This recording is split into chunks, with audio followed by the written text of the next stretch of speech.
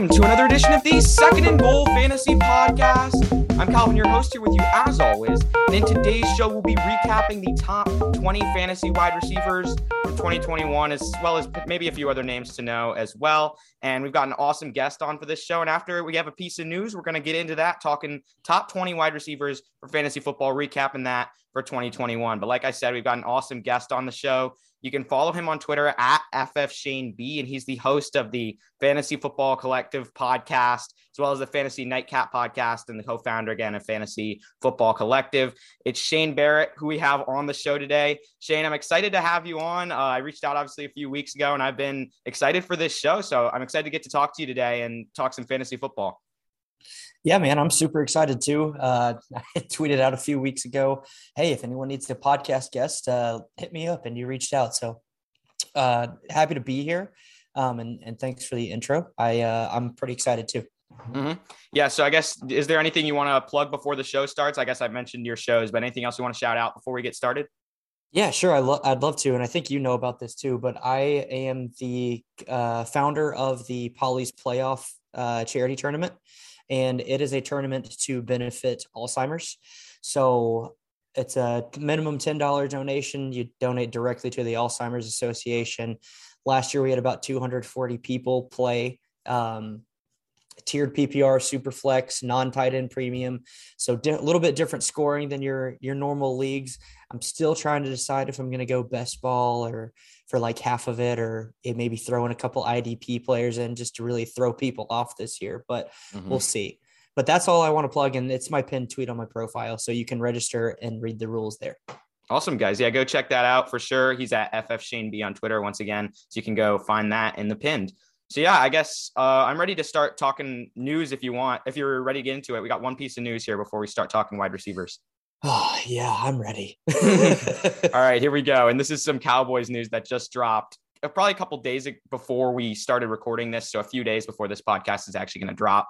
But the Cowboys are officially expected to release Amari Cooper before the start of the new NFL league year. And coming with that, they're also close with a deal for Michael Gallup for a potential long-term extension. So judging by what you just sounded like, I assume maybe there's some fan bias involved here. Not 100% sure, but I wanted to know your thoughts about this for fantasy football and for real life, because this was definitely a surprising move, but I think it's also one, if I'm remembering correctly, that saves the Cowboys a lot and helps them a lot in their cap situation. So it seems like they're committed to maybe going with Michael Gallup and CeeDee Lamb as the wide receivers of the future. Yeah, so from a cap standpoint, it makes a lot of sense because Amari is a $20 million hit on the cap next year if he's on the team. If they cut him, I think it's only $6 million. So that right there is going to net him 14. And from a football and a fantasy football perspective, though, it doesn't make a ton of sense to me.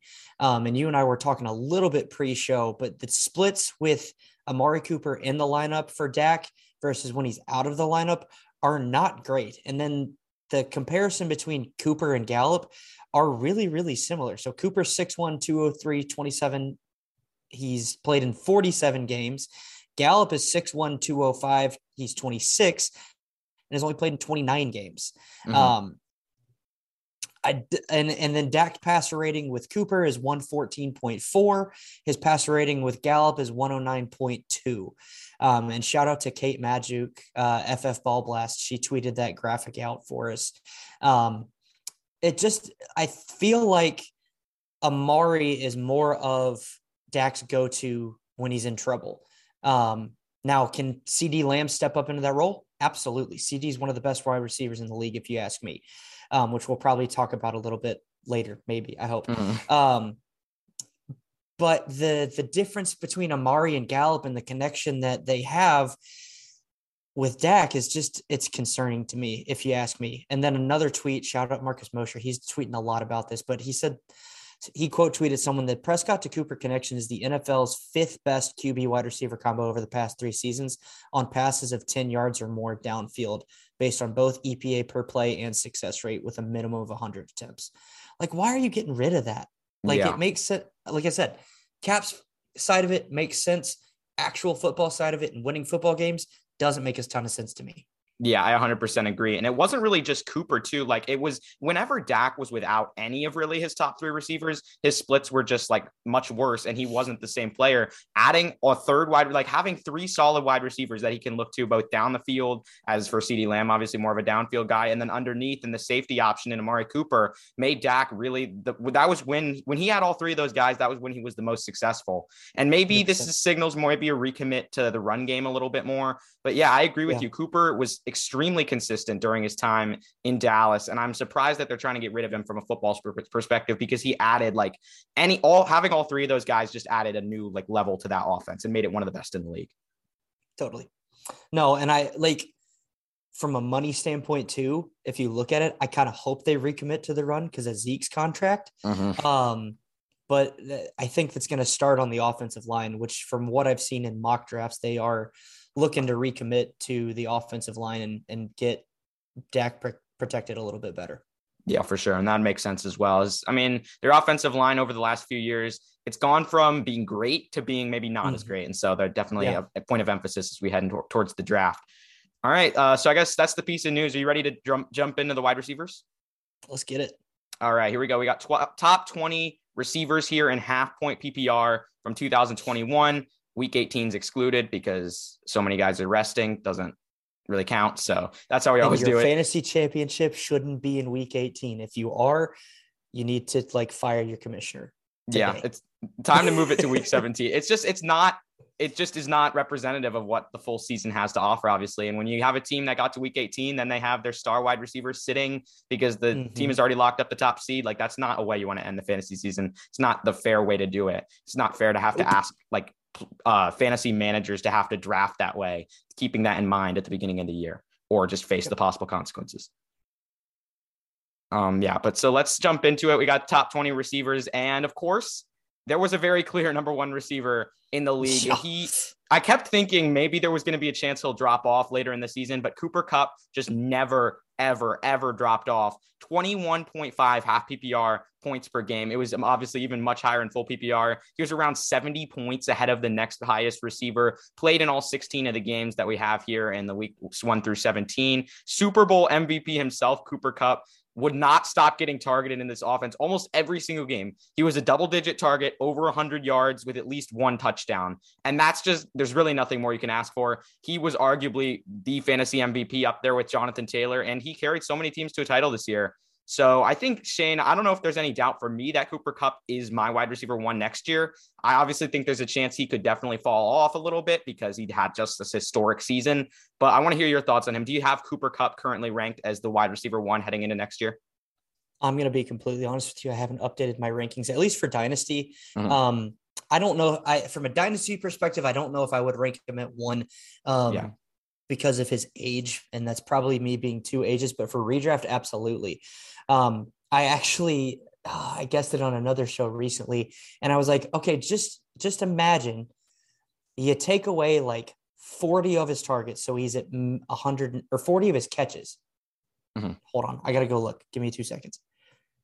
No, 40 of his targets.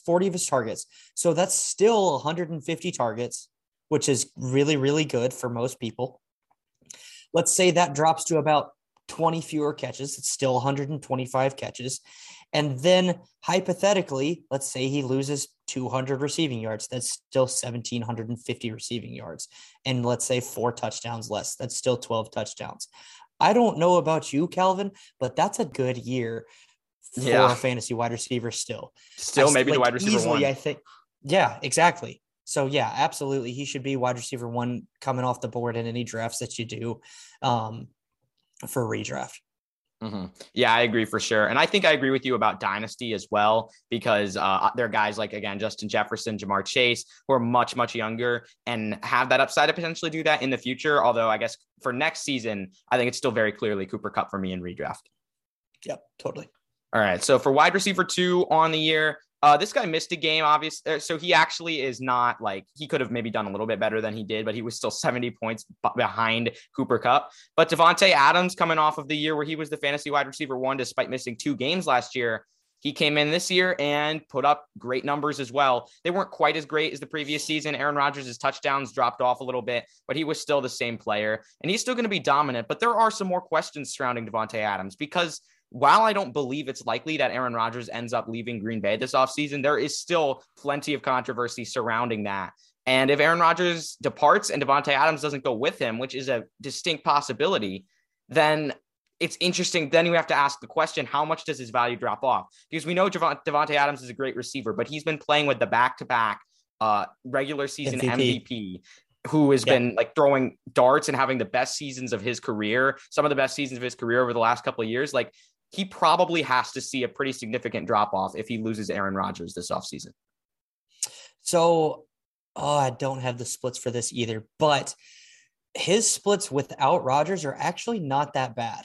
And it's probably because he is so good at getting open through his route running and creating separation that way, that it makes it easier for lesser QBs to still target him. Now, I think the yardage drops off a little bit, if I'm remembering correctly, and the touchdowns obviously drop off significantly when it comes to that, but he's still wide receiver 1, wide receiver 2 territory, even without Rodgers. But that just shows you how much Rodgers elevates him. I mean, last year he actually ended up with 20 more targets and about 200 more yards. But just like you said, the touchdowns dropped off. So I think Adams should be right up there in the conversation with Kupp if Rodgers comes back and he plays with Rodgers. If not, then you probably drop him down a tier, maybe even 2. Yeah, I agree. And I don't think he's going to be obviously completely gone. Like, again, like you said, probably still a wide receiver 1 for me, even if Rodgers leaves, maybe around that back end territory where he's like closer to a top end wide receiver 2. But at the same time, like, he's such a good receiver. He has the ability to get open, and he's going to well exceed 1,000 yards with whichever quarterback he plays with. No matter what, I feel like that's a guarantee. Maybe the touchdowns go down. Maybe his like receptions go down and he becomes more of an Allen Robinson type, which, I mean, I'm referring to Allen Robinson of previous years, not of last year. Not 2021. So that would not be the hope that he turns into Allen Robinson from 2021. That's for sure. But yeah, I think if Adams stays with Rodgers, he's still up there in that wide receiver 1 overall conversation. Without him, I mean, we can cross that bridge when we come to it, but he'll probably drop down more to a borderline top 10 or top 8 kind of guy, depending. No, completely agree. But this wide receiver 3 here, this is a guy who has a ton of upside. His future looks so bright. It's Deebo Samuel. He was utilized so much in the running and passing game this year, just as like a weapon. He didn't even have a position. His position should have just been labeled as literally a weapon, because he can be used wherever. The wide receiver 3 only actually he was like less than a point behind Davante Adams. So essentially the wide receiver 2, he was catching passes underneath, but he also proved he could go deep and just make explosive plays to where he wasn't just getting like low ADOT, like 5 reception for 30-yard type of games. He was getting tons of touchdowns as well. He's going to continue to be utilized this way, whether it's Garoppolo or Trey Lance at quarterback. With Trey Lance, I feel like there's a little more of that risk because we don't know what could happen, but there's also a lot of upside because we know Trey Lance has a great arm and could be a star in the NFL. So it's interesting to think about Deebo Samuel for next year, but I think whatever the case is, which I think it's going to be Trey Lance starting in week 1, he's probably still a top 5 receiver for next year in redraft.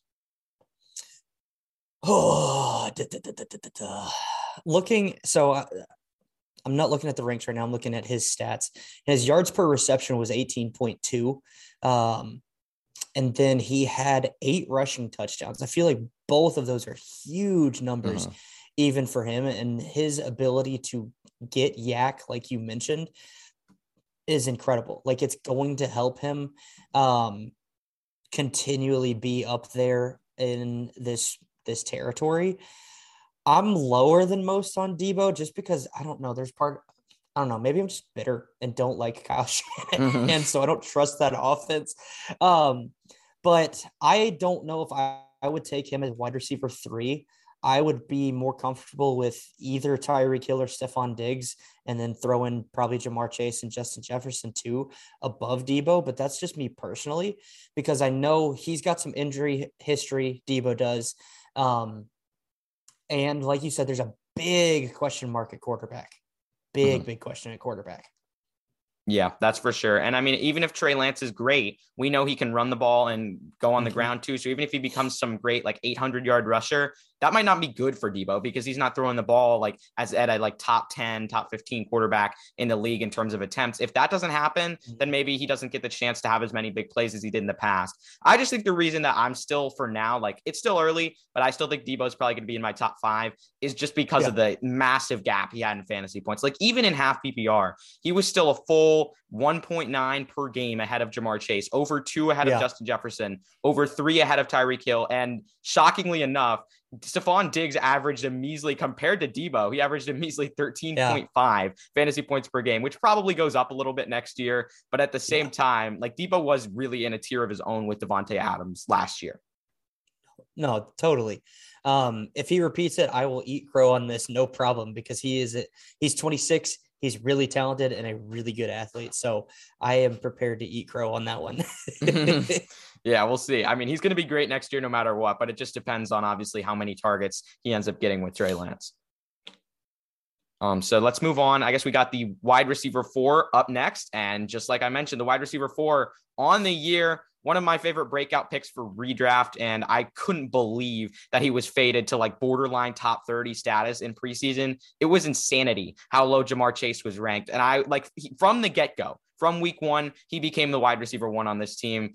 And that's what we should have expected to happen, but somehow did not as a community. But Ja'Marr Chase absolutely exploded, got a ton of touchdowns. He had like a ridiculous rate of on his 13 touchdowns, I feel like the average like yards per catch was like 38 or something. I remember seeing that stat somewhere. That would not surprise me one bit. Yeah, like every single touchdown he had was on a deep ball, but he's just so good downfield and in contested catches. But honestly, he's not bad near the line either. Like he's no type of Debo Samuel gadget guy, obviously. But there were a lot of plays where Ja'Marr Chase would just go over the middle, get open, show his mettle as a route runner, and get like 20+ yard gains. Like he can do that too. He's just a very complete receiver overall. And so his future is so bright enough to where like I'd consider either him or Jefferson as the wide receiver 1 in Dynasty overall at this moment. Yeah, absolutely. I think he's wide receiver 1 in Dynasty, no question.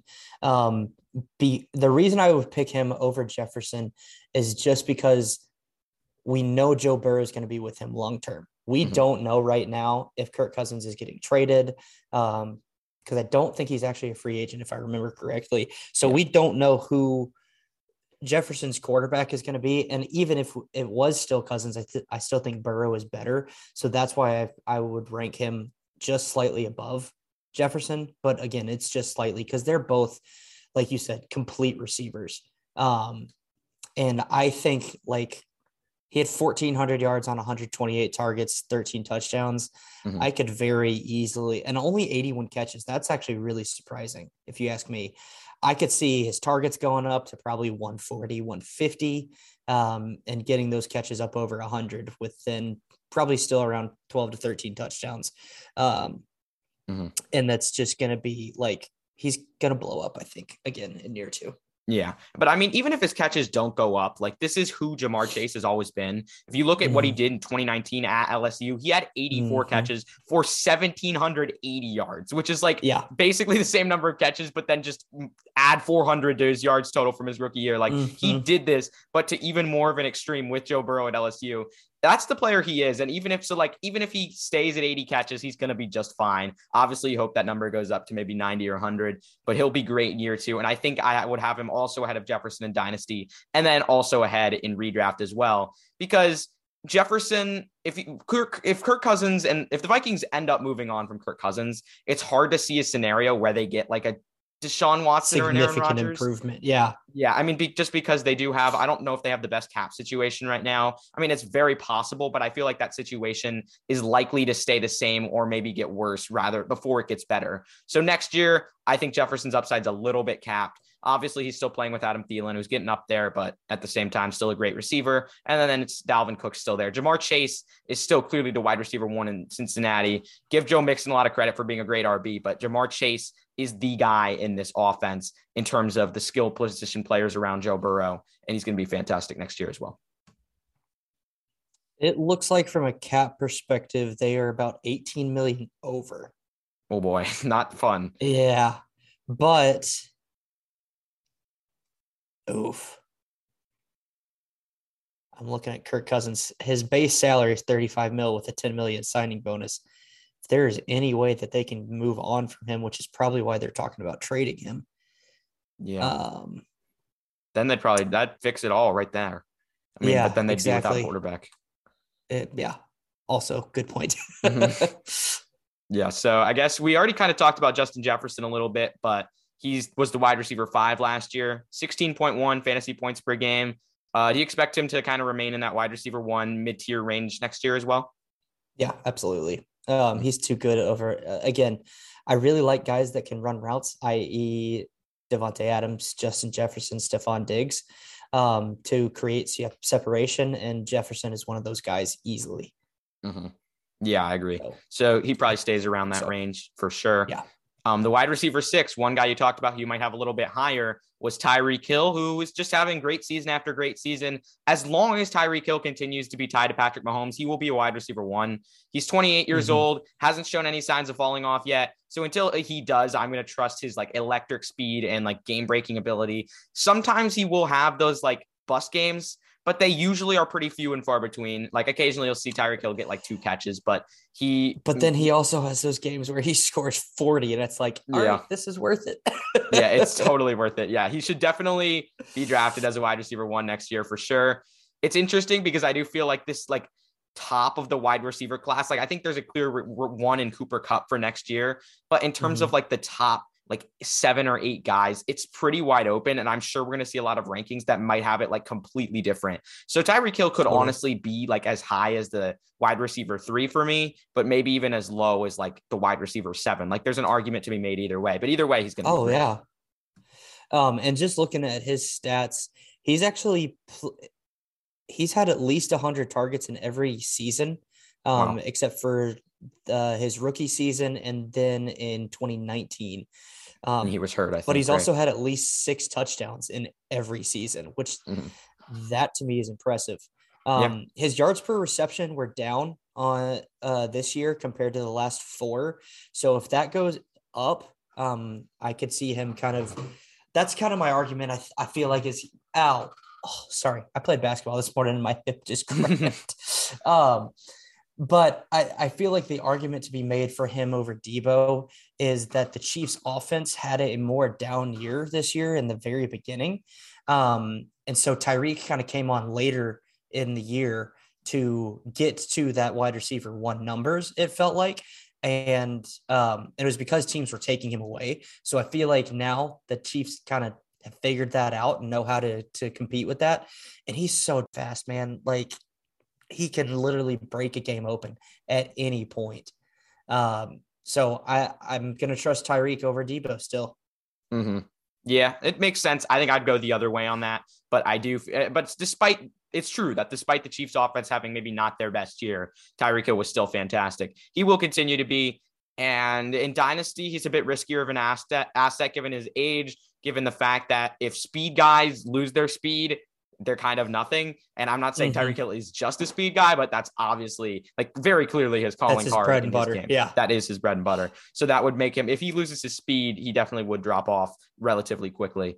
But let's talk about the wide receiver 7. This guy is a major route running guy. It's Stephon Diggs. He's always going to be open. He's always going to get the ball. Played in all 16 games in weeks 1 through 17 and was just fantastic. Like he put up consistent numbers, got consistent targets. I don't think there was a game where he was below like 5 targets this season, which makes tons of sense. And he was always getting a lot of volume, 1,225 receiving yards, 10 touchdowns, 164 targets. What's interesting is that he only caught 103 of those. And I feel like that's like maybe a bit fluky. Like I don't feel like Stephon Diggs had like necessarily a bad year. I feel like that catch rate would come up a little bit. So maybe there's room for a bounce back for sure. Maybe because of his, I guess, somewhat modest fantasy points per game total compared to some of the other guys who are up there in that elite tier.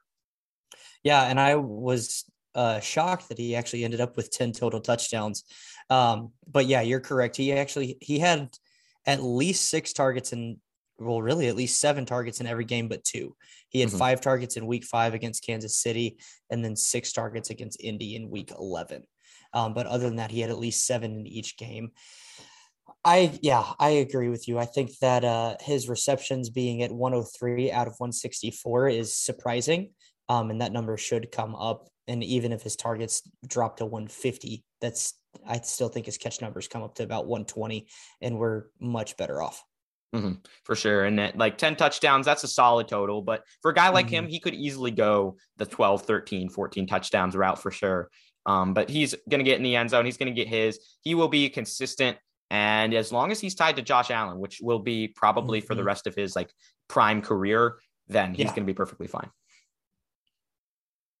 So let's move on here. We got the wide receiver 8 next. Of course, it's Diontae Johnson, who kind of quietly finishes the wide receiver 8. It is a little bit surprising, but he averaged 14.2 fantasy points per game, which was more than Diggs. And it did feel like he had a really good year. But he was just getting insane volume. Like talking about Diggs's volume at 164 targets, Diontae Johnson had 169, which is crazy with a guy like Najee Harris in that offense, Chase Claypool there as well, Juju for the part of the year. He put Freiermuth.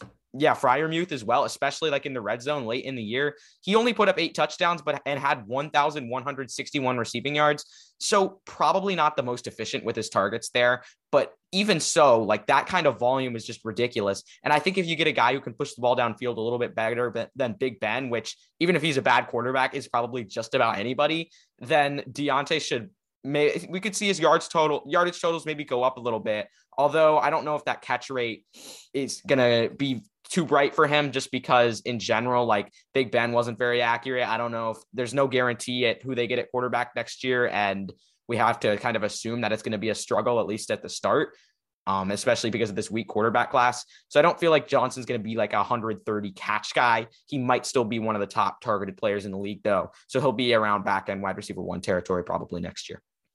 No, I completely agree with everything you said. And I wanted to emphasize that I think part of the reason that his production was probably quiet this year was simply because Big Ben was bad this year. Big Ben probably needed to retire about 2 years ago. And it was rough this year because like I had a ton of shares of Claypool because I was anticipating similar to his rookie year. With the usage in the run game and using him down the field, but Big Ben just couldn't get the ball down the field. He was physically not able to.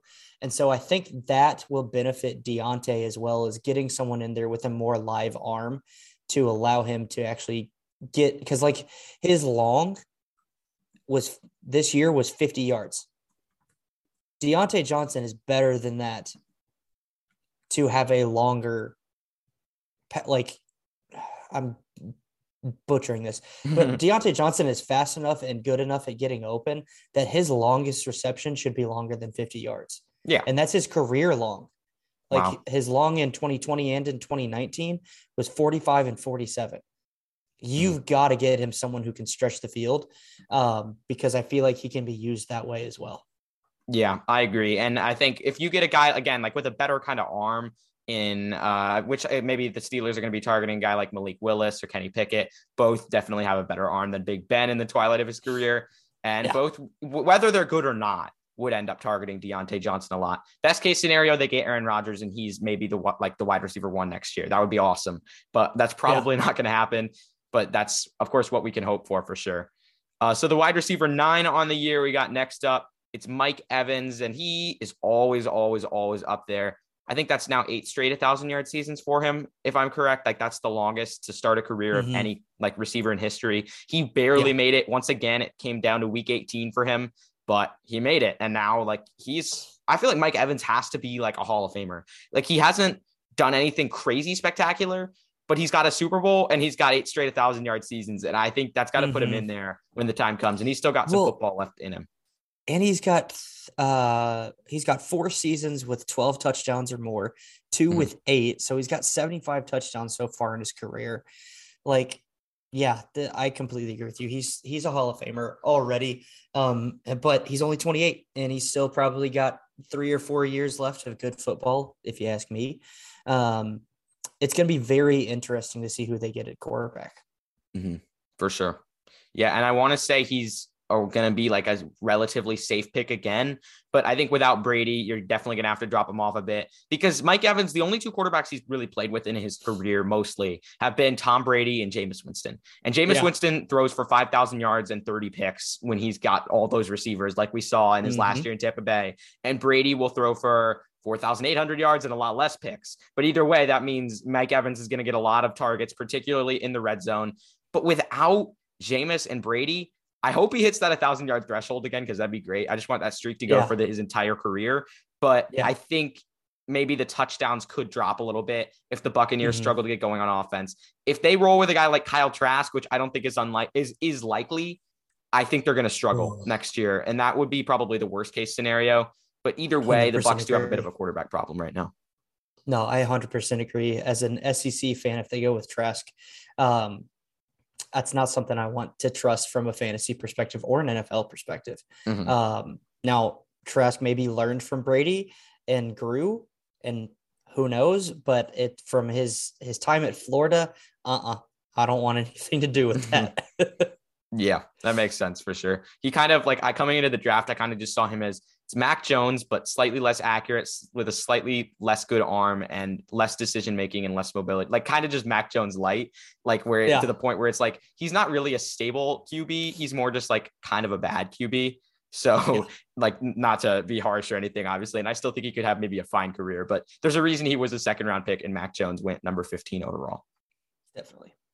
So let's go to the wide receiver 10 here. We're about halfway through so far. And it's DK Metcalf, who had a confusing season. And really the entire Seahawks offense had a confusing season. Metcalf is 24 and we cannot forget his talent, but oh my gosh, in the middle of the season, and I'm looking at his splits and he was targeted well too for most of that time. He just wasn't catching the ball or getting good targets. And he wasn't until really week 16, 17, and 18. And I guess really, actually not even really week 16, because he had 2 catches. Week 17 and 18 were okay. But then for a while, he was just not getting consistent volume or good volume from Russell Wilson to where he could consistently make big plays. And so 75 catches on 129 targets, that's not very good. Him and Russell Wilson were not on the same page, but he wasn't stretching the field either to excuse that low catch number, 967 yards. We said Jamar Chase had 1,400 on 80 catches. That's where DK Metcalf should be, given his talent, but 100%. He was not there. And with or without Russell, either way, because we saw him struggle with Russ, I feel like his situation is a bit murky, no matter what the QB situation is next year. But I want to hear your thoughts on him, because he's going to be a polarizing player for next year. Yeah, it's tough because I feel like the injury probably affected Russ more than he would probably like to let on, even though he came back.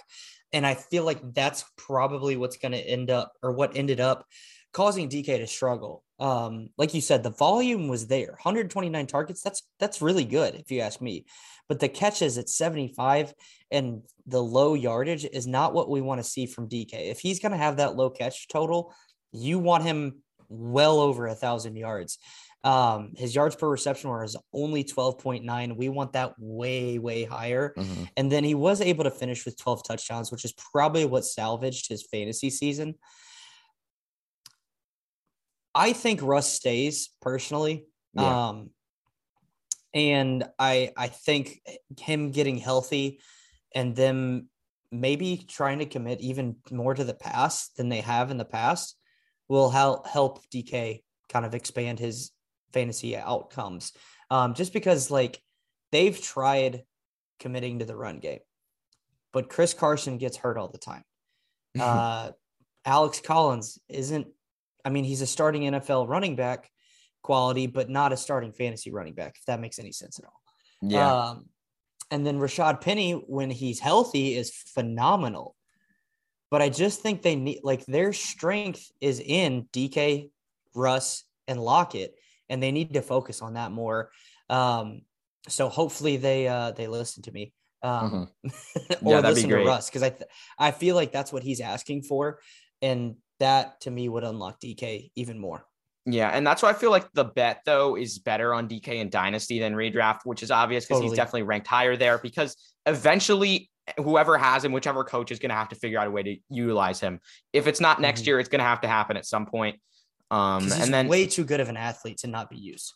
For sure. Yeah, exactly. That would be such an all-time kind of wasted talent time if DK Metcalf never came back to what he was even a couple of years ago, or didn't have at least a couple of elite wide receiver seasons. So he's going to be fantastic at some point. I just don't know. Maybe I don't know, maybe Pete Carroll's not like the same. Maybe Pete Carroll's not adjusting to today's NFL as an offensive mind in the way that he should be, or at least his players in the way that he should be. Like, it's worth it to question because multiple different offensive coordinators, same quarterback have been there. I mean, maybe it's a rust thing, but like, where else do you? I understand it's how the players perform on the field, but like at the same play calling time, is huge though too. Like, if I'm a huge advocate for the right play calling, and it's got to be questioned a little bit, I think, with the talent that you have in the passing game versus what you've had in the running game, if you ask me. Yeah, for sure. And it's like, it's just weird. The Seahawks feel like the Seahawks definitely should have been much better than they were. Oh, and totally. Someone is responsible. Maybe it's not just one person, but it's Austin Davis. People. Screw that guy. I can elaborate on that more if you would like me to. And solely responsible. There we go. I think we found it. So get rid of him and we're all set. But DK Metcalf, I think next year has a wide range of outcomes. But for Dynasty, I think eventually we're going to see him turn it on. I think is the main takeaway. Totally.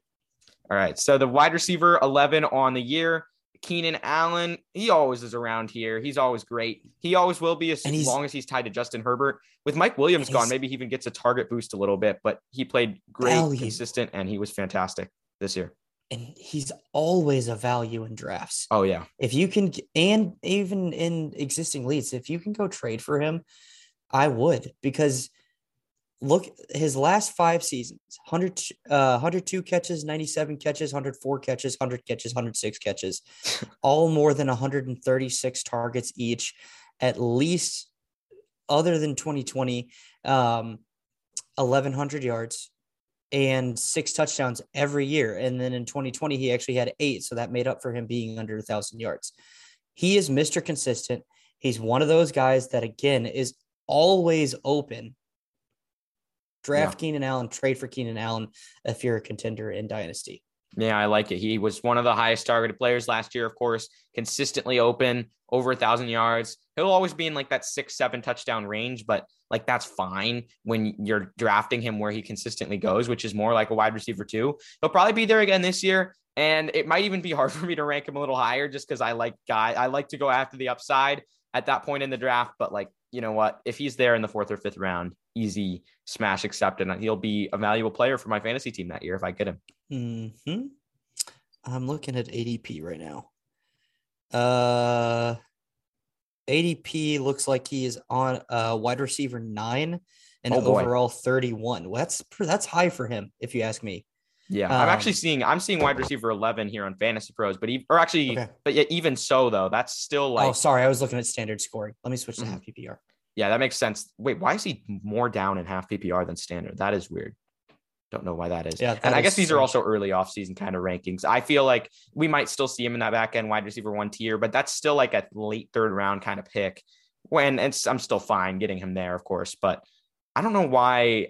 I feel like wide receiver 9. I don't know why he's lower in half PPR than standard though. That is a bit strange. Yeah, that doesn't be the guy that should go up as you go into PPR.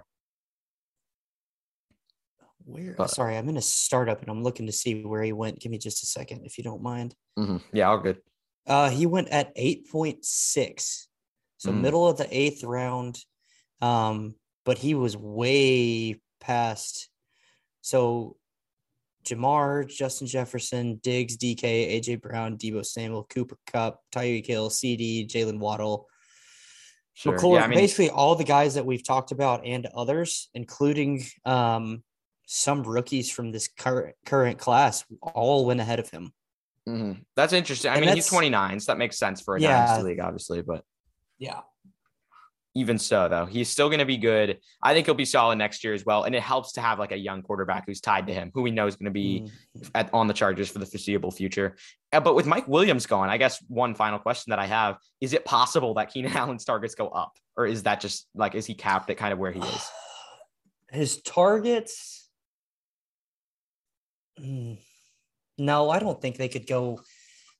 I don't see him having 191 targets like Kupp did, because he's been right in that 130 to 150 range. I feel like if Williams does leave, 150 is almost a guarantee. Yeah, I agree. But I don't see him necessarily exceeding that by a ton. Yeah, I think other guys are going to go take it. At some point, it's just going to be like the play calling is just not going to allow for Keenan Allen to get the ball literally every single time in his age 29 or whatever it is. I don't know when he turns 30, but even so, like he's still not quite in the prime of his career, but still having good years for sure. Yeah. So to wrap up the wide receiver 1 tier, the wide receiver 12 was Chris Godwin. He missed 2 games, but was also very consistent and arguably a very good value in fantasy drafts as well.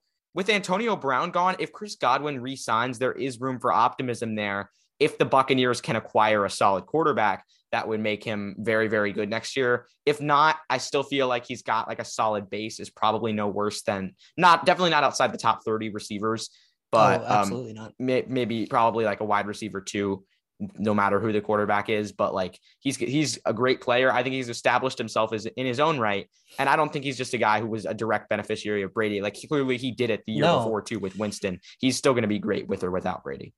Yeah, I was actually going to say that in 2019, he was the wide receiver 2 overall, and he had a very, very similar stat line to this year in 2021. 2020, he missed 2 more games than he did in 2019 or 2021. But if you compare him 19 and 21, he had 86 catches in 19, 98 this year, 121 targets in 19, 127 this year, 1,333 in 2019, 1,103. So that's the biggest, that and then touchdowns, which we'll get there in just a second. Actually, yeah, we'll go there now. Touchdowns, he had 9 in 2019. Mm-hmm. He only had 5 in 2021. Oh, wow. That is pretty low. So, that's probably going to go up. Well, it could, but he also tore his ACL late, and that's going to be a problem. But he's only 26. So if for some reason he's out for a majority of the year, I wouldn't mind, honestly, going and grabbing him if you're in a rebuild and dynasty and having him, like if you're a year out, go grab Chris Godwin. Yeah. Because then in 2023, you'll have Chris Godwin and whoever you've built that team around. And Godwin is so good at route running also. Like he's just slippery, if you ask me, that I think he's a really good target for a rebuilding team, even though he's 26 and will be 27 before he probably is fully healthy. Yeah, that's fair for sure. And it looks like the Bucs and him are close to a new deal. It does stink that he tore his ACL. And I kind of had like forgot about that almost, because I know after the game, it didn't seem like he had like torn his ACL. Like it seemed like a lesser kind of injury. And then we found out later that it was. So I guess, does that mean he's going to miss like maybe the start of the season? I don't really know. Like, does the timeline still make it possible that he gets back for the start of the season, or maybe not? I'm not sure. So he tore it in week 15. Now I got to go back. Give me just a second. Wish it had the dates on here, but it probably doesn't. So he tore it in week 15. Mm-hmm. So what we typically see, and just to be very, very clear, I am not a medical doctor. I am not a physical therapist. I just know this because I'm friends with a bunch of them and pay attention to this stuff. Typically what we see is a full year before they are back fully healthy. Mm-hmm. But the thing with ACLs is, with the modernization and improvement in medicine, a 9-month return isn't crazy and out of the picture. Now, is his production going to be where it was a year ago? Probably not, if you ask me. But 9 months versus 12 months would probably week 15. He probably could, like best case, he could maybe miss a game or two and get back, I feel. Yeah, best case. Worst case, he's coming back for you in the fantasy playoffs. Middle ground, maybe middle of the year, which I think is pretty reasonable to expect. Sure. Yeah, and then maybe if you're like I don't know. It's always hard to say this in the draft. Like if you have confidence in your team, then go after it. Like everyone's going to have confidence in their team. So everyone's going to want to be like, well, my team's going to be fine without Godwin because I'm so good at fantasy. So I'll just draft him and wait for him to come back in the playoffs. Then you don't do too well. And you're like, oh man, I wish I had a real wide receiver in my wide receiver 2 spot. But totally. Like either way, I think he's still worth an investment, because when he does come back and is fully healthy, he could still be a very good player. It just depends on where his ADP shakes out. Totally. All right. So just a few guys left here. Wide receiver 13 is Hunter Renfrow. He was great this year. 12 fantasy points per game, played all 16 games, caught the ball on every single third down in the entire Raiders' games, which is the first time in NFL history that a player has caught every single third down pass for his team. No, obviously I'm joking, but he caught a lot of targets, 128 targets, 103 receptions. That's a very high catch rate, over 1,000 yards and 9 touchdowns. He was very consistent, and I expect that to continue. If the Raiders sign a guy, like I want to say, I still think Hunter Renfrow is going to be good, but again, his value does have to take a hit because like he gets his volume, he gets his numbers, based on volume. Clearly, like he's got a lot of targets. He gets it based on having a lot of receptions. He's a PPR gem. So no matter how well he plays, if they bring in another guy who can compete, like and is a consistent starter, if the Raiders do, and then Darren Waller comes back, I think Renfrow's value does have to take a hit as well. And I feel like a guy like Darren Waller is honestly a bit undervalued heading into next year, because I think Waller can take back a lot of that maybe third down role that he had at one point. So I love Renfrow, but I don't think we're going to get the same Renfrow we had this year, but I'm sure he's going to be pretty good. No, you took the words right out of my mouth. Hey, shocker here, Calvin. Hunter Renfrow is good at creating separation through his route running. So I like him. I don't have enough shares of him because I like those types of players. But I completely agree with everything you said. His previous 2 seasons, he had 71 targets and 77 targets. He jumped to 128 targets this year. I don't think he's going to be close to 128. 100, maybe. 90? Yeah, definitely. But you said exactly why. Number one, Waller was hurt a lot this year. So he comes back. He's going to eat into Renfrow's targets. They need to draft another wide receiver or get one in free agency 110%. The unfortunate situation that happened with Henry Ruggs is tragic. But that is also I think a contributing factor to why Renfrow ended up with such high targets. If he has competition in that wide receiver room, even if it's not from a guy that's a burner like Ruggs was, and hopefully if it's from someone who's going to hog more targets, Renfrow's targets will go down. So I don't expect to see him this high, but if he can continue to get open and create that separation, I think somewhere in the middle of his previous 2 seasons and this season is reasonable to expect. Yeah. So like 90 targets, 70, 80 catches, maybe 800 yards, and then like 6 or 7 touchdowns instead of 9, because he had 9 touchdowns, and that's huge.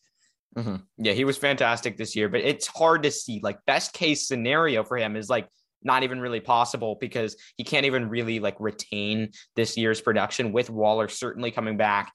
And like, even if the Raiders signed nobody, Waller alone is going to take a lot out of that. So he's a great player, but not that this will probably end up being the best season we'll see from him like in his career. I don't want to say that to like not incur, like he's 26. Obviously he's got a bright future ahead, and this was a pretty darn good season, but I think it's going to end up being cut into with Waller coming back.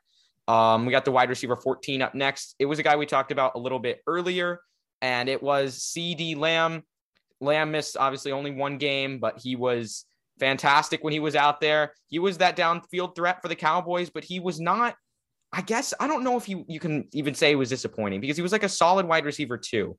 He was putting up good numbers consistently, but at the end of the day, like I guess CeeDee Lamb managers who drafted him kind of got like where they got like returned on value, I guess is what I'm trying to say. But I don't think they got the breakout they were probably hoping for, which maybe made him seem a little more disappointed than he really, or disappointing than he really was this year. No, I completely agree with you. With Amari being out of the picture, like I said, I want to see him step up into that Dak's favorite target role, which we've seen him succeed in that role. Like week 1, he had 15 targets and a touchdown. He had 16 fantasy points. Week 6, he had 11 targets and 2 touchdowns and had 27 fantasy points. If we go back down to week 10, he actually had 7 targets, so not super high, but 2 touchdowns. And then weeks 13 and 14, he had 10 and 13 targets, 9 targets in week 15. I want to see that more consistently. He has a game with 2 targets. He has a game with 3 targets. He's got a couple 4s and a couple 5s. Like he needs to consistently be at that actual 8 targets a game. Yeah. Not like an average of 8 targets per game, but I guess a median of 8 targets a game. Mm-hmm.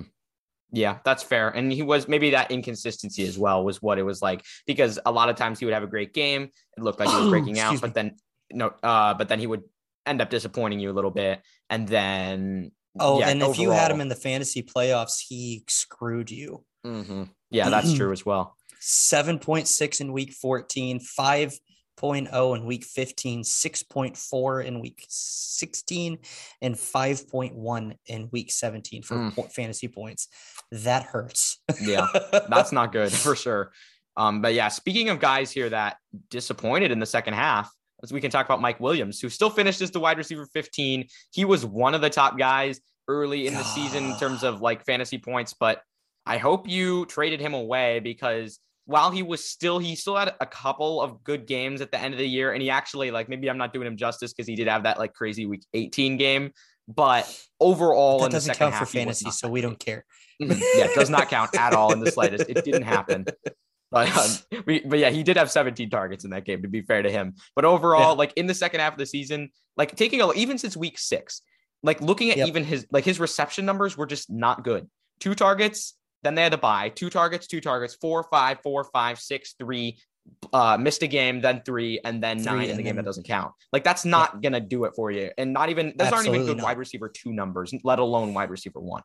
No. And in that span, he did end up with 3 touchdowns. Mm-hmm. But if you have that low of a catch volume, you got to be Mike Evans. You got to go for 2 catches, 2 yards, and 2 touchdowns if you're going to make it worth it for your fantasy managers. Yeah, that's 100% true. And yet Mike Williams just in the second half of the year, in the first half of the year, he was doing that. He was catching a lot of touchdowns. He was wide receiver 3. Had a lot of catches as well. But yeah, I think next year, it all depends on where he lands.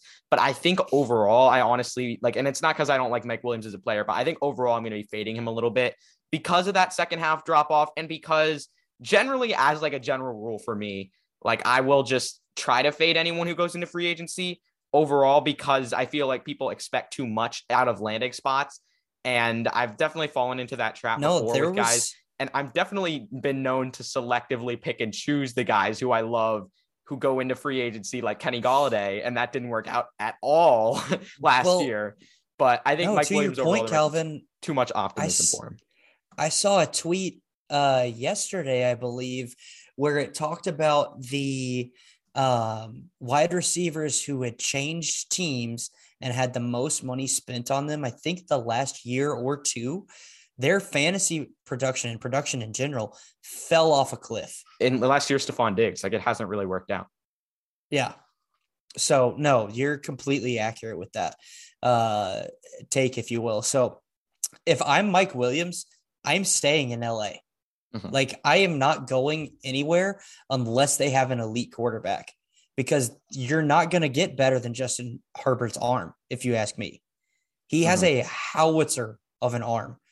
And I heard that on a game, someone called it that. And I was like, that is the 110% most accurate description of Justin Herbert's arm. Yeah. But if I'm Mike Williams, I don't want to go anywhere else because he's got the arm talent to get me the ball. He's just got to Williams himself has to figure out how to be more consistent throughout the year. Mm-hmm. Yeah. I just think the one thing there is that, like, when you compare him to a guy like Kenny Golladay, I agree with you on all those points, but are we really arguing that Kenny Golladay isn't too happy with $18 million a year? Like, despite the fact that he hasn't produced at all, if Mike Williams gets money chucked at him, 15+ mil per year, maybe he walks somewhere else because of the financial interest, but purely from a football interest, it's definitely his best idea to like stay with LA versus going somewhere else for sure. Yeah, totally. And that's a good point about the money too. Yeah, for sure. So the next guy up, we got about 5 guys left. Wide receiver 16 is Brandon Cooks. He's always here. There's not even much to talk about. Whatever the quarterback is, whatever is happening, Brandon Cooks will get about 130 targets, 90 catches, and over 1,000 yards, and like 6 or 7 or 8 touchdowns. Like, look at his. I think we should honestly, maybe I'll play a game on the show sometime where have people on and then just give them Brandon Cooks' stat lines over the years and have them try to guess which year it was from.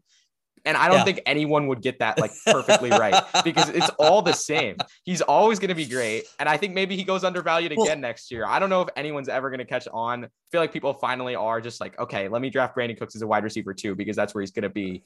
But I think small next year Mike he's going to be good again. Evans. Yeah. He's small Mike Evans.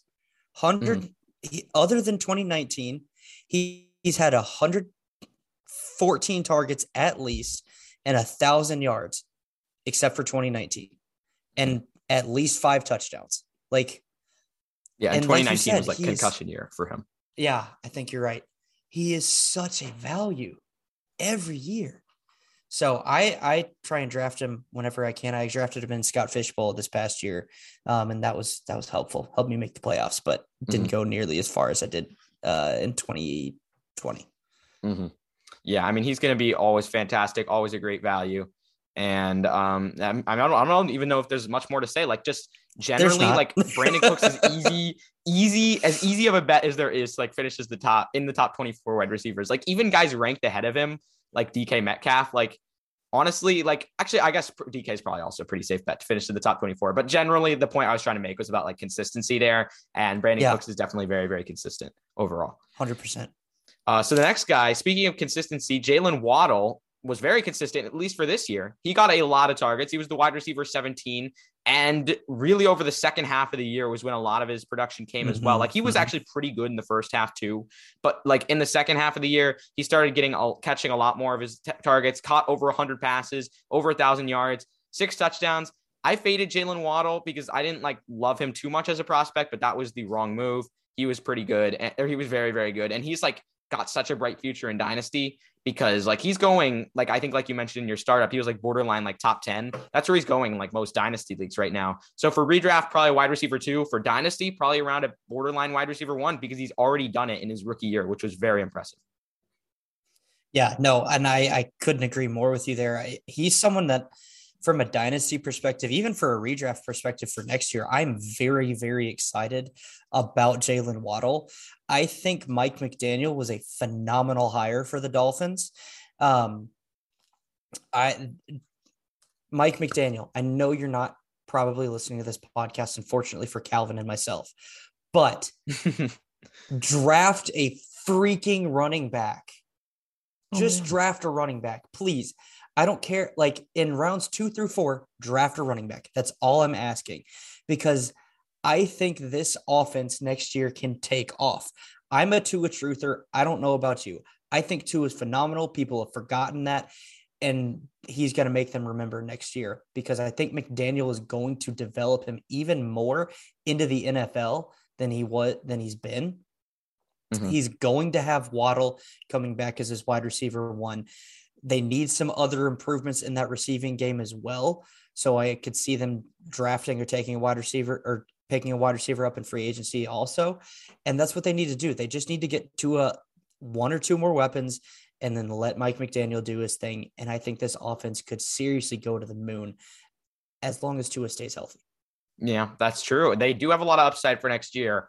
It's just, I don't know if it's not great to like trust a Kyle Shanahan coaching tree guy and Mike McDaniel to take a running back and just not run with the committee. But I think that could be really useful for the Dolphins in a way where a lot of teams, it's like, okay, don't spend first round draft capital on a running back, Jaguars, like for example. But for the Dolphins, like maybe not first round for sure. I don't think spending a first round pick on a running back is ever a good idea, but like Jaguars second through fourth for sense. Sure. Yeah, I know. Already had James Robinson.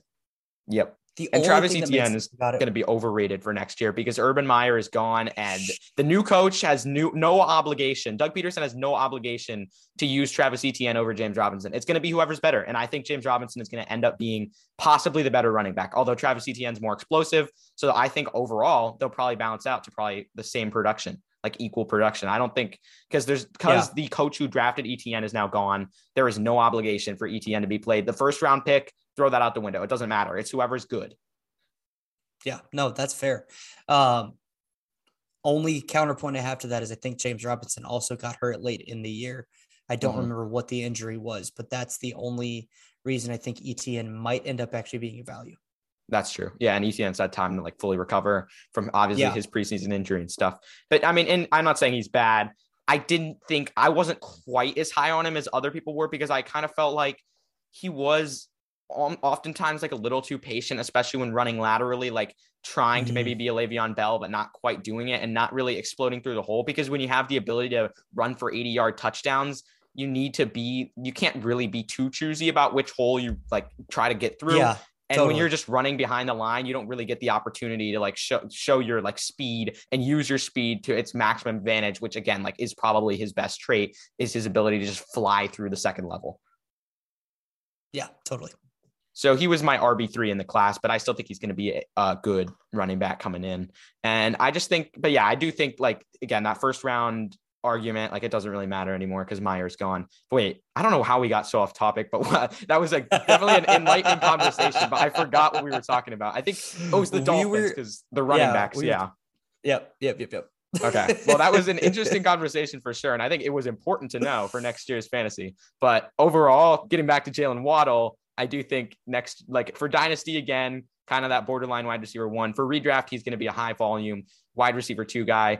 I just don't know because of Tua's risk. If I have a ton of confidence that he'll suddenly be like a throwing the ball downfield type of guy that really helps Jalen Waddle break out next year. So overall, I don't know if his upside's too great there. And I think his ADOT may remain a bit low, but he'll get a lot of targets. Yeah, totally. All right. Wide receiver 18. This guy was very, very consistent. T. Higgins was great. He often actually outperformed Jamar Chase like through stretches, but then Jamar Chase would like put up a 200-yard game and that was all over.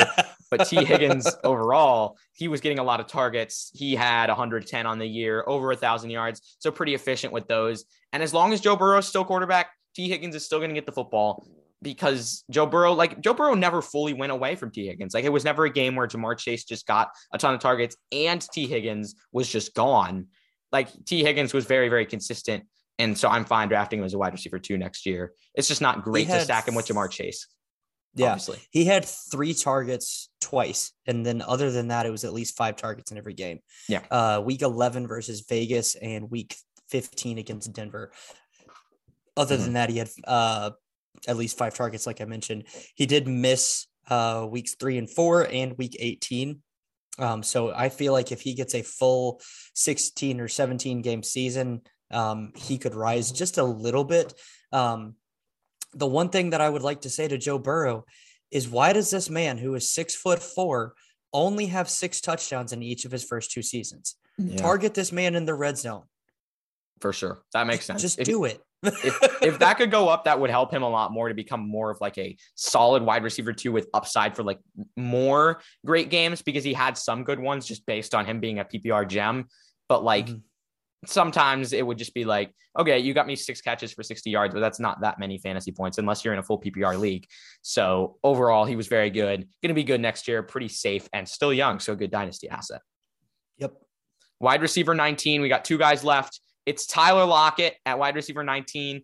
And it was weird because coming into the year, like I wasn't very in on like the Seahawks in offense, like Tyler Lockett or DK Metcalf, but I kind of focused it and I didn't think they were either of them were going to be particularly consistent.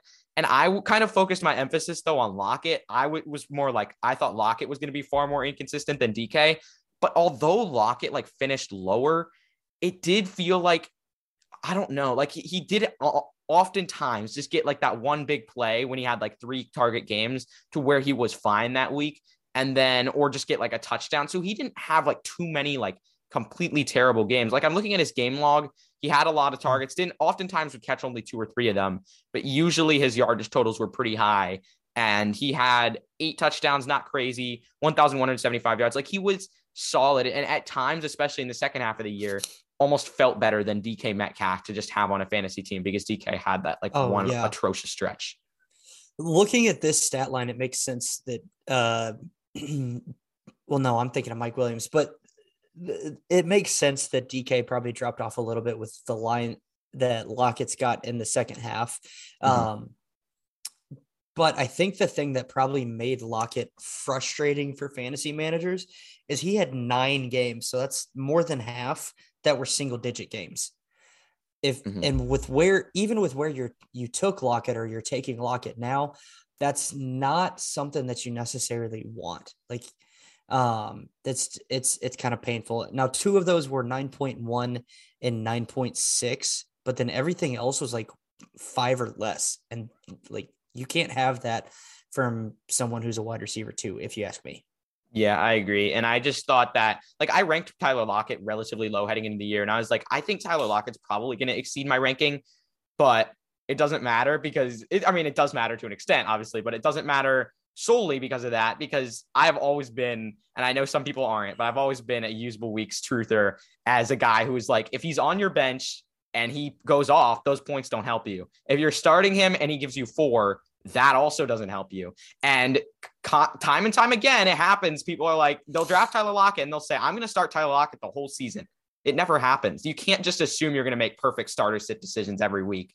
And no, that's the pitfall with a Tyler Lockett. He's not ever going to be like bad. I'm never going to dump him to like in the 40s or 50s because of that, because like he's still going to put up enough fantasy points to be solid. But like just because he finishes as a top 24 wide receiver doesn't mean he should be drafted there. Totally. Although maybe he will be, like, depending on what happens in the offseason. It's not like totally out of the question for me. But again, like he was not spectacular this year. It often just depends on, he has some big games, but depends on whether you're starting him or not. Mm-hmm. Okay. So last guy here, and then maybe like you can shout out like one other, I know I'm kind of putting you on the spot, but if you want to shout out like one other guy outside of the top 20 who you find interesting, we could talk about that as well. But the wide receiver 20 here is DJ Moore. And he, once again, had a pretty consistent season, 11.1 points per game, played all 16 games, consistently got a lot of targets. In the early start of the year, he was just getting targeted like crazy, like 8 targets, 11, 12, 12, 7, 13, and 10. That's like great numbers. And then near the end of the year too, 10, 10, 11, 12, 8, and 10 to close out the year. He just had 4 touchdowns. He's never, ever, ever, it feels like, going to get more than like 4 or 5 touchdowns in a year. And maybe he'll have that one year eventually where it's like, oh my gosh, he had 12.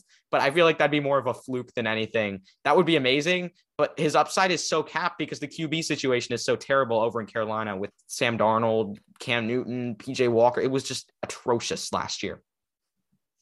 Yeah. Get this man a quarterback, please. Yeah. Please get this man a quarterback. I believe, give me 2 seconds, because I was looking at my other person is also someone that we need to get him a quarterback that's outside of the top 20, but I think you could draft I know who you're talking about, and not be too bad. But for DJ Moore, I mean, 163 targets, 163. That is phenomenal. That's insane. You want that. It didn't feel like an 163 target season for fantasy points. No, it really didn't. Now, he hasn't had less than 118 other than his rookie year. But I mean, get this man a quarterback, please, because I feel like that reception number being at 93 is due to quarterback play. Mm-hmm. So if he has, again, hypothetically, let's say we drop his targets to 150, but you get that catch number up to the 125 range, his yards and touchdowns naturally should skyrocket to where he could have 1,400 yards and let's say 6 touchdowns, because apparently he just doesn't score touchdowns. But again, I think that's related to quarterback play. That's clearly a wide receiver one territory. So please just get this man a quarterback, please. Maybe Carolina will trade for Deshaun Watson or Wilson or something, and that would help to fix it. Like, honestly, if Deshaun Watson gets cleared from his legal issues and stuff, which, I mean, I don't know if he'll be cleared, but like cleared to play football. I mean, if he goes there, that would be awesome for DJ Moore. Yeah. Absolutely awesome. 100%. I mean, Wilson would be an improvement. I mean, pretty much anybody would be an improvement. Kirk Cousins would be an improvement. I wouldn't hate that either. Mm-hmm. We've seen Kirk Cousins support fantasy relevant wide receivers. So yeah, I would just get him a quarterback, please. That's all I'm asking for. For sure. All right. So that wraps up the top 20. Do you want to shout out your one other guy? Yeah. My one other guy, I am a little shocked. He's not super, super low outside of the top 20, but he was 25. It's Terry McLaurin. Mm-hmm.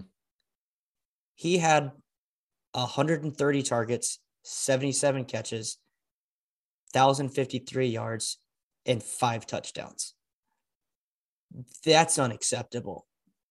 That's football malpractice, if you will, for someone who's as talented as Terry McLaurin is. You've got to get him someone that can get him the ball accurately. No offense to Taylor Heinicke. Like, he's a he's an okay quarterback when it comes to fantasy, but he's not consistent enough. He's not talented enough to support someone like Terry McLaurin. Yeah, not a franchise guy. Especially when Washington, as a football team overall, has the chops to make it into the playoffs in the NFL. Mm-hmm. Like, their defense is good enough. They've got talented running backs. I think their offensive line is decent. And then they've got Terry McLaurin, De'Ami Brown, some other guys. I just say get Terry McLaurin a quarterback and see what this offense can actually do. Yeah, I agree with you. He's so similar to DJ Moore in that way. Yeah. I'm going to shout out one other guy as well. Second-year player heading in who I think can take a jump. It's DeVonta Smith, who finishes the wide receiver 31. Yeah. So if you drafted him in like the 30s where he was, you probably got a slightly positive return on him. But he was a little bit too inconsistent to consistently start.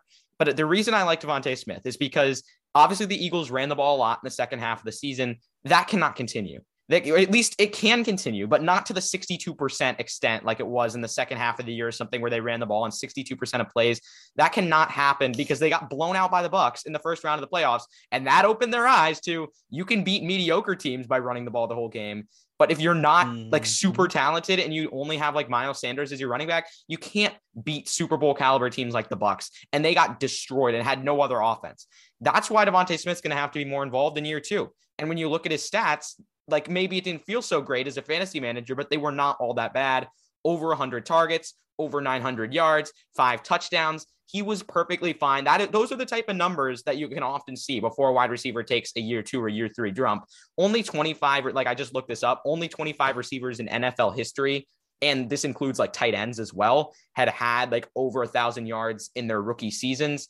We obviously know that there are over 25 receivers and tight ends in NFL history who turned out to be superstars. DeVonta Smith was on that doorstep, but I'm just using that stat to illustrate that it's not like of crazy concern that DeVonta Smith didn't have like 1,000-yard season this year. And I think he can still make that jump. Like looking in the past, there were 3 guys who did it this year, 1 who did it last year, 1 in 2019. In 2018, 2017, no rookies did it. In 2016, there was 1 guy. In 2015, there was 1 guy. And obviously that is attributed to the lack of depth in some classes.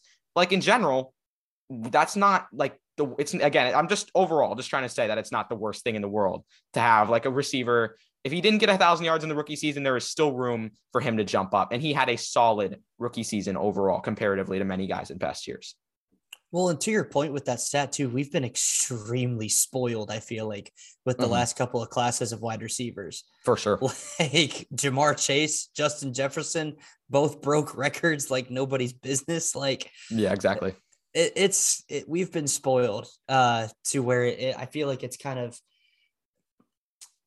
made our expectations unrealistic for rookie receivers and rookie players in general. So no, I love that you brought that point up, and I love the pick that you made with DeVonta Smith. Yeah, he's going to get a lot better next year, I think. And he's going to need to get the ball more. And if he doesn't, the Eagles are going to be bad. And I'll take an L on that one. But I think the Eagles are going to have to, I think Nick Sirianni is smart enough to adjust his offense enough to where maybe the running game is still a focal point, because I think it will be. But DeVonta Smith will get more targets next year and maybe catch more of them. He only caught 64 of his targets. He's a good receiver who can get open. That should go up probably just a little bit. Hopefully, if Jalen Hurts can like throw the ball a little more accurately, that would be nice. But so I guess that's where we wrap up the show. So thank you so much, Shane, for sticking around. I know this was kind of a long one, but I had a great time talking to you today, and yeah, chopping it up about some wide receivers. Yeah, man. That's I have a trend going that if you have me on as a guest, it's going to be a long episode because I talk a lot. So I do apologize to you and to your listeners, but I appreciate you having me on. It was a blast chatting these wide receivers. I love talking wide receivers. They're probably one of my favorite positions to look at in fantasy. So I appreciate you. Mm-hmm. Yeah, 100%. It was a lot of fun. And do you want to shout out your stuff one last time before we hop off? Certainly. You guys can follow me on Twitter at FFShaneB. My podcast is the Fantasy Nightcap, which you can follow at Fantasy Nightcap on Twitter as well. And then make sure you follow my website that I co-founded with my buddies Fox, Nick, Wardy, and Tycoon.